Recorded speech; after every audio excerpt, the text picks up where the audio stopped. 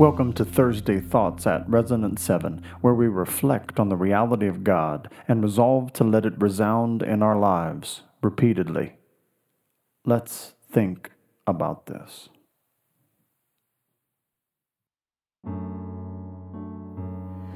Our fathers chained in prisons dark, and when they had inflicted many blows upon them, they threw them into prison, ordering the jailer to keep them safely. Acts 16:23. There are many stories in Scripture and beyond where our spiritual fathers were imprisoned for their faith. This of Paul and Silas is but one of them. Their faith was more than words. It was action as well, even when that action was painful and inconvenient. What an example.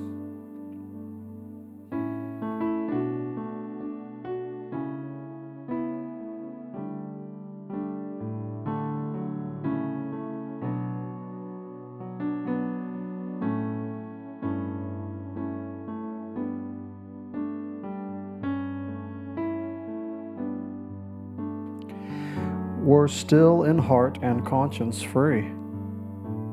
About midnight, Paul and Silas were praying and singing hymns to God, and the prisoners were listening to them. Acts 16:25. They remained free even though they were in chains. Seems contradictory, if not even impossible, but it is true. Praying is one thing, maybe for deliverance, but singing is another. So free were they in heart and conscience, they could sing hymns of praise to God. Hallelujah.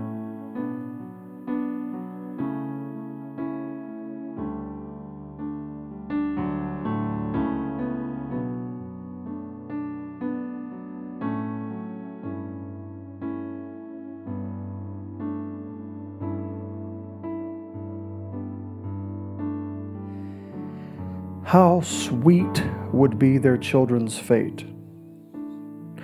Do not fear what you are about to suffer. Behold, the devil is about to throw some of you into prison. Revelation 2:10a. The church in Smyrna is being encouraged to remain faithful even though some of them are about to be thrown into prison. We can take these words to heart if our faith, like theirs, ever requires that of us. As their spiritual children, we may share a similar fate. But sweet?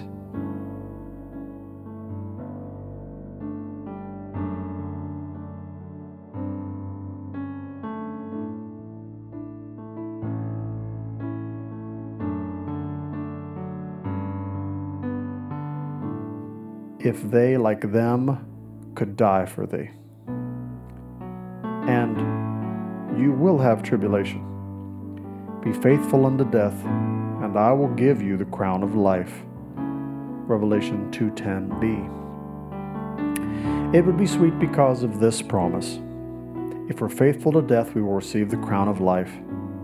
Again, it may seem contradictory, life for death, but the faith of our fathers is one of an upside-down kingdom.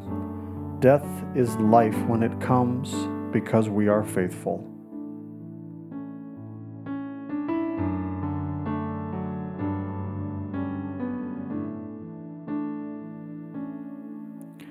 Take a few moments to talk to Jesus about what has come to your mind, or listen to what he's saying to you.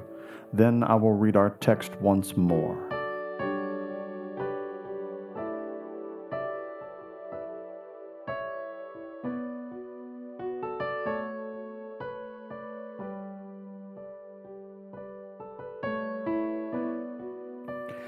Our fathers chained in prisons dark were still in heart and conscience free. How sweet would be their children's fate if they, like them, could die for thee. Faith of our fathers, holy faith, we will be true to thee till death. Take the mindfulness of God's presence cultivated in these last few minutes into the next ones and beyond. Until next time, be resonant.